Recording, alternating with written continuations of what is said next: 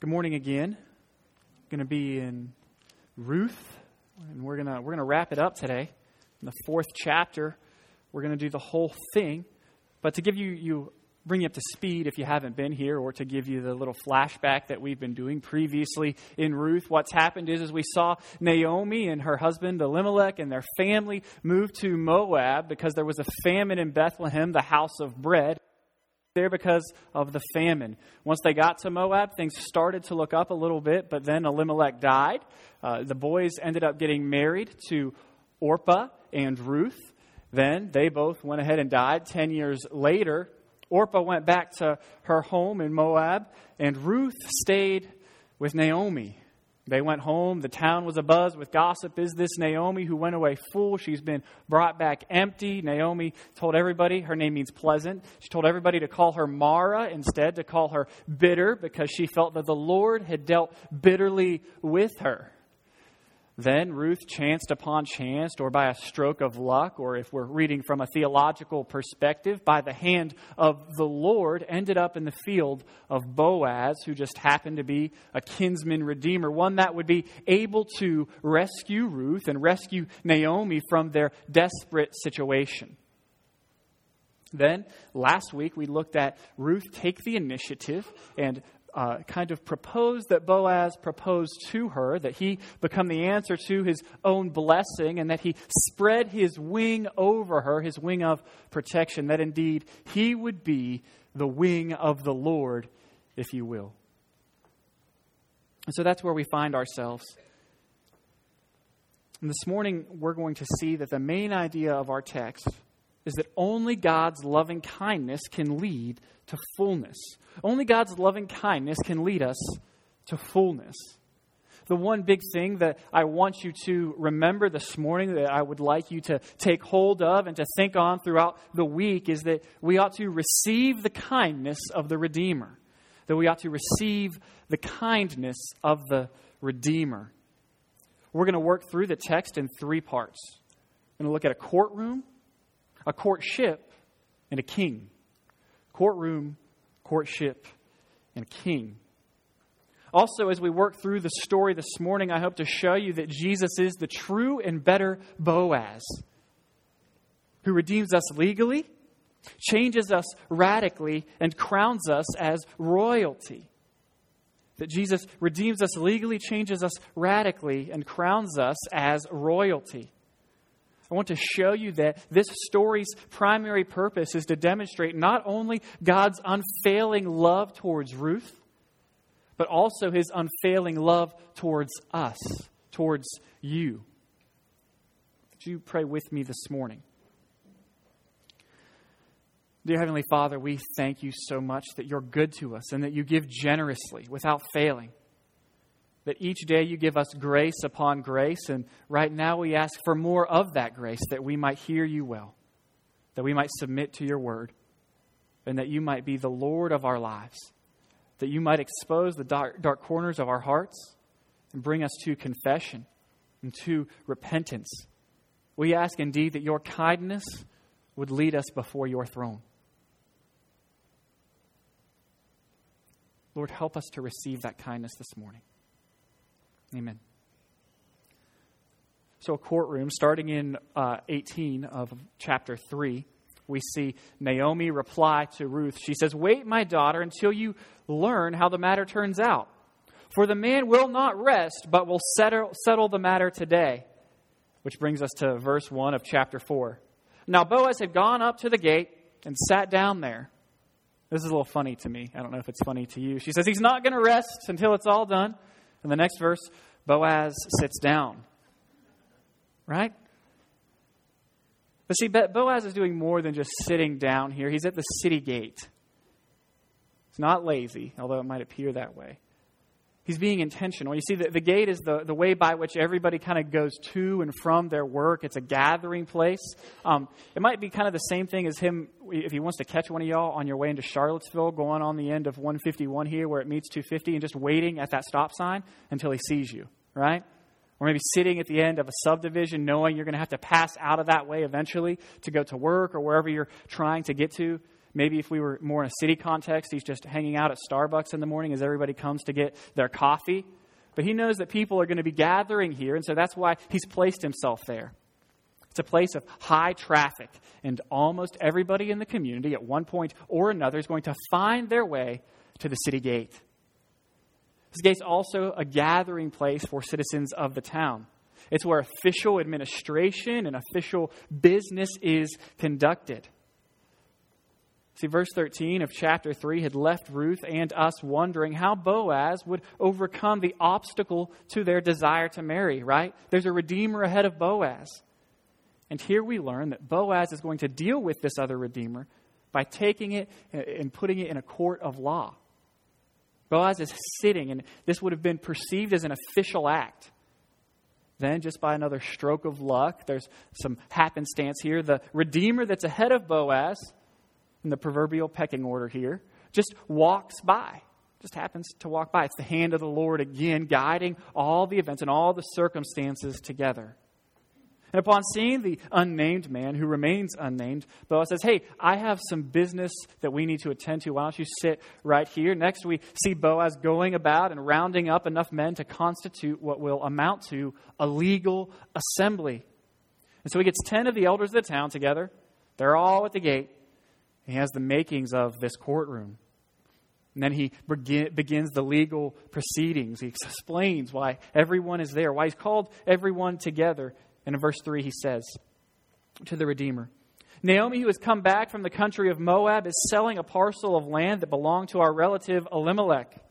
So I thought I would tell you of it and say, buy it in the presence of those sitting here and in the presence of the elders of my people. If you will redeem it, redeem it. But if you will not tell me, that I may know, for there is no one besides you to redeem it, and I come after you. And the unnamed man said, I will redeem it.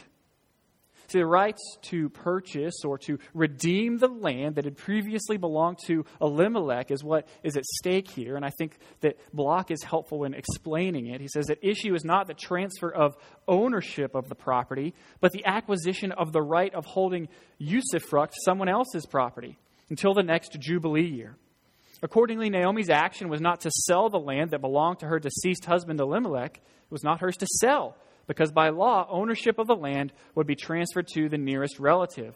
What she had done was authorize the court to give it in usufruct, which just means it's a legal right of using and enjoying the fruits or profits of something belonging to someone else. I'm not even sure I'm saying the word right. It's a legal term, right? So whoever redeems this land has it for a portion of time and basically gets to reap all the benefits without having to really pour a whole lot into it. And the Redeemer has the first claim on that. And so this unnamed guy thinks, you know what? I would love some benefit from Elimelech's land. I would love to profit from it, so I'll purchase it. I'll redeem it. Boaz here has shrewdly left out the fact that the land comes along with little more than he first let on. That indeed Ruth comes along with the land, and that she is a Moabite. And so Boaz responds to the man who says, I'll redeem it. Boaz responds and says, the day you buy the field from the hand of Naomi, you also acquire Ruth the Moabite, the widow of the deceased, in order to perpetuate the name of the dead in his inheritance. Now, we don't have any textual documentation, but it is possible and perhaps even likely that according to Israelite custom, not the law, just the social customs, in cases where there is no unmarried brother, the principle of levirate obligation was extended in accordance with the pecking order of the inheritance law. Accordingly, when Boaz challenges the Redeemer to establish the name of the dead, he's not appealing to the letter of the law, but to its spirit. Neither man was legally bound by Deuteronomy 25 or any other area of Scripture to take on Ruth with the land. But this does not eliminate a moral obligation. Boaz is prepared to operate on the grounds where Ruth comes as a package deal, where he's going to step in and perform the rites of levirate marriage along with taking the land. He's going to perpetuate the name of the dead. And so the question is, will this other Redeemer be willing to do the same? And so the letter of the law doesn't require that Ruth and the perpetuation of Malone's line through her come with the land. But the intent of the law certainly does. And so the unnamed man can't really save face and take the land without Ruth, because that just looks bad. And what he does is quickly backs up and he says, I cannot redeem it for myself, lest I impair my own inheritance. Take my right of redemption yourself, for I cannot redeem it. Maybe he's not interested in taking on another wife. Maybe he doesn't care for Moabites or for Ruth. But one thing is sure, he's no longer interested in the land. He doesn't want to perpetuate the name of the dead. He wants to perpetuate his own house. You see, had the unnamed man purchased or redeemed the land along with Ruth, it would have meant that it came at somewhat of a loss to his own inheritance. It would have meant that he put money in and didn't necessarily get money back, because the land never truly would have been his. It would have been the son of Ruth. Seemed a good deal at first, but turned out not to be a great deal for him. Once Boaz announces that Ruth be taken on as a wife, and that the Redeemer take on the role of lever, the offer is much less appealing. Thus, the unnamed man realized that he's not really going to be gaining from the transaction. And so he tells Boaz to redeem it in his stead. Verse 7, now this was the custom in former times in Israel concerning redeeming and exchanging. To confirm a transaction, the one drew off his sandal and gave it to the other. And this was the manner of attesting in Israel. So when the Redeemer said to Boaz, buy it for yourself, he drew off his sandal. Then Boaz said to the elders and to all the people, you are witnesses this day that I have bought from the hand of Naomi all that belonged to Elimelech, and all that belonged to Chilion and Malon. Also Ruth the Moabite, the widow of Malon, I have bought to be my wife, to perpetuate the name of the dead in his inheritance, that the name of the dead may not be cut off from among his brothers, and from the gate of his native place. You are all witnesses this day. So the unnamed man takes off his sandal and he hands it to Boaz. It's the cultural equivalent of shaking hands, or maybe now people pound it every once in a while. So they're just agreeing to this business deal. Boaz takes the sandal, I imagine, holds it up to make sure that everyone acknowledges that they are witnesses to the transaction, that the deal is done. I do think we can learn from Boaz a little bit here. See, he doesn't sacrifice his integrity in order to get what he wants. He acts according to the law. He does so with shrewdness and with tact. I think it shows us that we ought not try to circumvent any legality or circumvent any morality in order to attempt to bring about our desired results in a particular situation. But rather, we should submit to the law and work inside its parameters. This might mean for us that things don't work out how we would have them. But it does mean that we honor God by living righteously. Further, we can know that Jesus is master over history, and so we can trust in his sovereignty even when the circumstances appear grim. Indeed, as Paul says, we can face all circumstances because Jesus is our strength and our joy. And even though circumstances change, Jesus' love does not. Our position of being in Christ does not change. So there's no need to compromise our integrity. There's no need to compromise your morality to try and take hold of what you want. Have you ever compromised your integrity to get what you wanted? Secondly, we see Boaz redeem Ruth out of his loving kindness.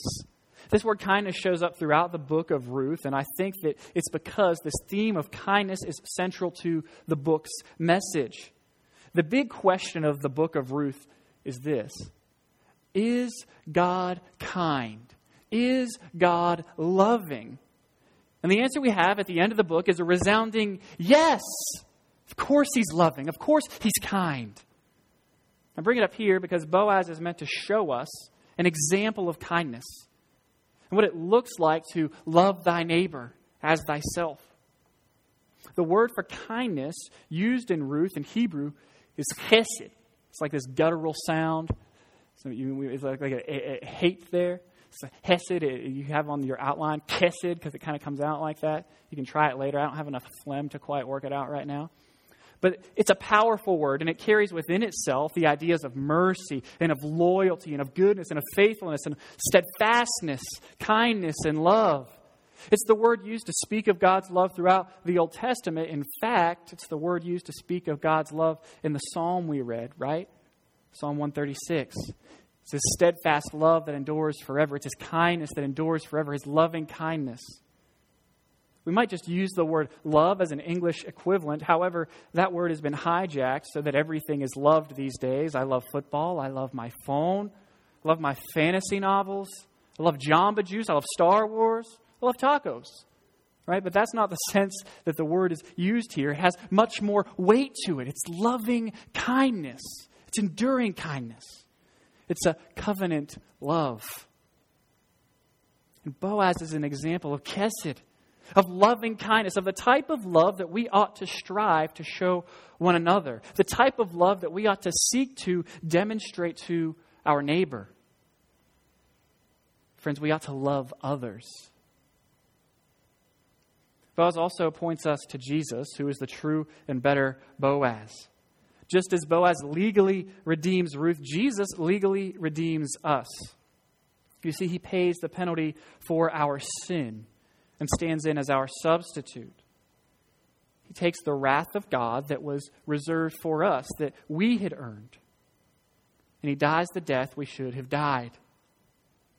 Theological term for this is penal substitutionary atonement. You've probably heard me say it before and break it down before, but we do so again because it's very important. Jesus takes our penalty. He acts as our substitute. And He atones for our sin, pays for our sin. Died the death we should have died. And He did so that He might redeem us legally, that God might be both merciful and just, because a just God must punish sin. And He does so for those that are in Christ on the cross, lest He act contrary to His divine nature. And He would not. He worked inside the parameters of His character, inside the parameters of the law. And at the cross, we see God's justice and His mercy simultaneously upheld. And it's beautiful and it's scandalous. We're still in this courtroom setting in verse 11, and we read, "Then all the people who were at the gate and the elders said, 'We are witnesses. May the Lord make the woman who is coming into your house like Rachel and like Leah, who together built up the house of Israel. May you act worthily and be renowned in Bethlehem. And may your house be like the house of Perez, whom Tamar bore to Judah, because of the offspring that the Lord will give you by this young woman.'" The people here primarily are acknowledging their role as witnesses. I like to imagine they all have T-shirts that say "witness" on them. Because I'm a Cavaliers fan in basketball. If you remember not too far back, everybody used to wear the shirt that said "witness" on it to the games. Maybe they'll start doing that again. Feels good to have LeBron back on the team, by the way, for anybody that likes NBA, which might just be me. I don't know. But so they all have their witness T-shirts on. They're affirming the transaction. They're affirming what has taken place. But also notice what else they do. They pronounce a blessing. I mean, they say some really nice things. It's not just like, "Hey, I hope things go well with her. Great, she's with Boaz." No, they ask that the Lord make Ruth like Rachel and like Leah. We know who Rachel and Leah are. They're from Genesis. They're matriarchs of Israel. Without Rachel and Leah, there is no Israel. They're asking God to make this foreigner, this Moabite, like these women that exemplify Israel. They're asking God to make Ruth like one of them. They're fully accepting Ruth as one of their own. Also, note this. Both Rachel and Leah were barren until God opened up their wombs. Now, this might not have occurred to you as you've read through Ruth, but it seems that likewise, Ruth had been barren. After all, she had been married for 10 years and there were no children, no heir. This isn't a time in history where people just choose not to have kids. You have kids at this time in history, unless you're unable to. After 10 years, Ruth had none. No children, no heir. The blessing pronounced by the people not only asks the Lord to open up Ruth's womb and to give her a child, but that through that child he continued to build the house of Israel in the same way that he built it through Rachel and Leah. They want God to make Boaz's house strong and prominent. I mean, this is amazing. Ruth is a Moabite, an outsider. I think the people's acceptance of this Moabite is stunning on a number of levels. Ruth had come to Israel as an outsider and now is accepted as an insider, as a full member. I think likewise, we all prior to knowing Jesus are outsiders. It's only our sin rather than our skin is what separates us from being insiders, from being included in God's people. Sin, if you're unfamiliar with the term, simply means building the meaning of our lives on anything other than God. It's ultimately a profound self-centeredness. It means we do things our own way instead of God's way, which results in evil, suffering, brokenness, things like these. No one is perfect, and so all of us find ourselves outside of God's kingdom, outside of His kingdom, lost in our sins under the judgment of God, which is just unless we have a saving relationship with Jesus Christ. Just like Ruth was, outsiders. But once we confess Jesus as Lord with our mouths and submit to His lordship with our hearts, we are united to Him in His death, burial, and resurrection. And as a consequence, we are made insiders. But not just insiders. We are made children of God, children of promise. Jesus blesses us and calls us His own. Jesus became an outsider so that we could be insiders. Like Jesus and the witnesses here, we should love strangers. We should love outsiders. We should try to bring them into the family. Especially because we know what it is to be outside and separated from the love of God. Demonstrate love to others. This covenant love. Friends, receive the kindness of the Redeemer and extend that love to others. Finally, we move from the courtroom to the courtship in verse 13. So Boaz took Ruth, and she became his wife, and he went into her, and the Lord gave her conception, and she bore a son. Right away, the blessing is fulfilled. God gives Boaz and Ruth a son. This is a huge deal. In the ancient world, barrenness was often viewed as a curse from God, but Ruth's barrenness proves a blessing in the long run. After all, had she not been barren, her and Naomi would likely have never returned to Israel. She certainly wouldn't have married Boaz. And we still don't know just who this child will be. The women rejoice in verse 14. Then the women said to Naomi, "Blessed be the Lord who has not left you this day without a redeemer. And may His name be renowned in all of Israel." The people recognize immediately that God has been at work, that He has never left Naomi. "He shall be to you a restorer of life and a nourisher of your old age. For your daughter-in-law who loves you, who is more to you than 7 sons, has given birth to him." Then Naomi took the child and laid him on her lap and became his nanny. And the women of the neighborhood gave him a name, saying, "A son has been born to Naomi." And they named him Obed. He was the father of Jesse, the father of David. Naomi, who had said, "Call me bitter," is now made infinitely pleasant. She who thought herself full and found herself empty is given fullness that runs over the brim of her cup. Naomi must be beaming with joy. Imagine after all the death she had seen, all the hunger, all the doubt, all the anxiety, all the sleepless nights, finally she holds in her lap her grandson. Obed sleeps easily in her lap. I imagine tears of joy streamed down her cheeks as she realized the God of Abraham and the God of Jacob was her God, and He had not left her or forsaken her. Imagine how her heart must have leapt as she realized that God has remembered her and redeemed her through Boaz and through Ruth and through Obed in this temporary circumstance, but also eternally by His kindness. What joy! As the ladies of the town say in verse 14, Ruth is better for Naomi than 7 sons. The reference to 7 sons is conventional. This just reflects that in ancient Israel, the ideal family consisted of 7 sons. That was the perfect family. And so it's just an amazing affirmation of the character of Ruth.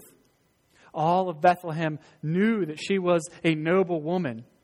But these women placed her value above 7 sons. What an extraordinary compensation for 2 sons.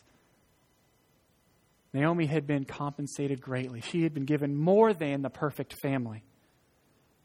She'd been given a Moabite woman who turned out to be an insider, through whom Jesse would come, through whom David would come.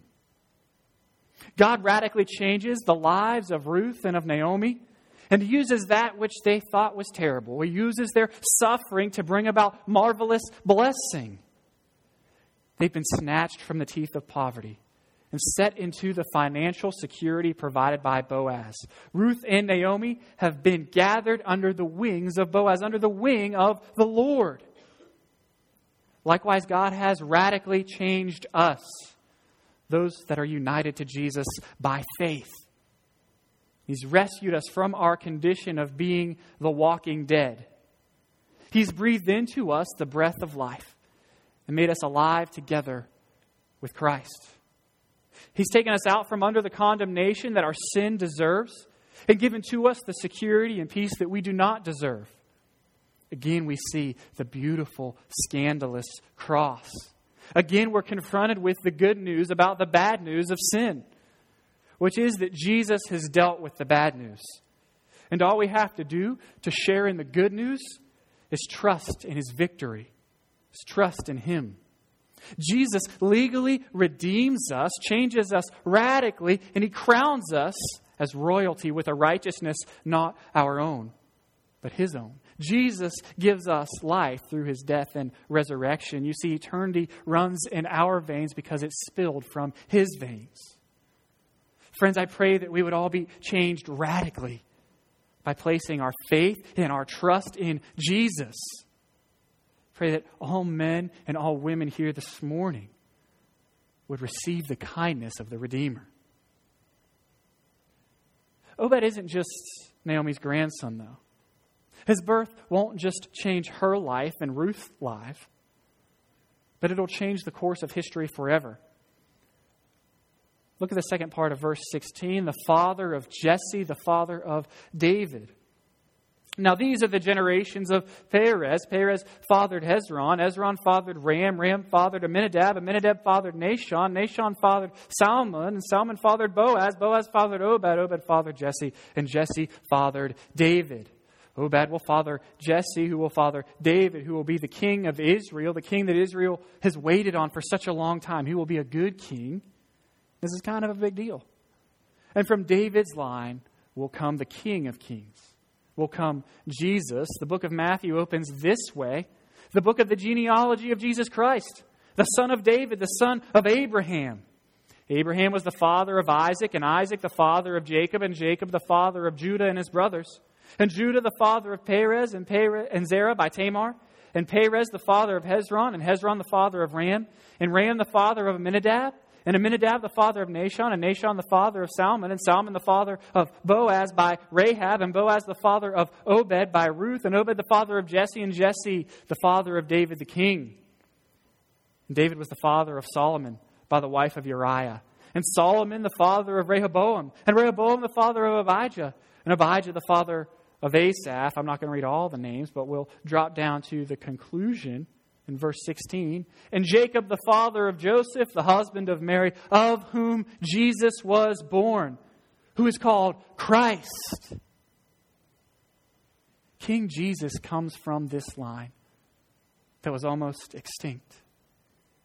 Comes from the womb of Ruth and the loins of Boaz. The king who wore a crown of thorns, that he might give us a crown of righteousness, came from this story. Came from Obed, this grandson of Naomi. Indeed, the house of Israel was built to be stronger than those pronouncing the blessing ever imagined. Indeed, Ruth is a matriarch of Israel. Jesus has made us right with God. He's called us children of God. But not only children, but co-heirs with himself. Jesus has allowed us to inherit all the riches that are his own along with him, so that we might be consumed in the treasure of fellowship with God. See, Jesus has redeemed us legally. He's changed us radically, and he's crowned us as royalty with his righteousness. So to answer the question of the book of Ruth, is God kind? Yes. Friends, receive the kindness of the Redeemer.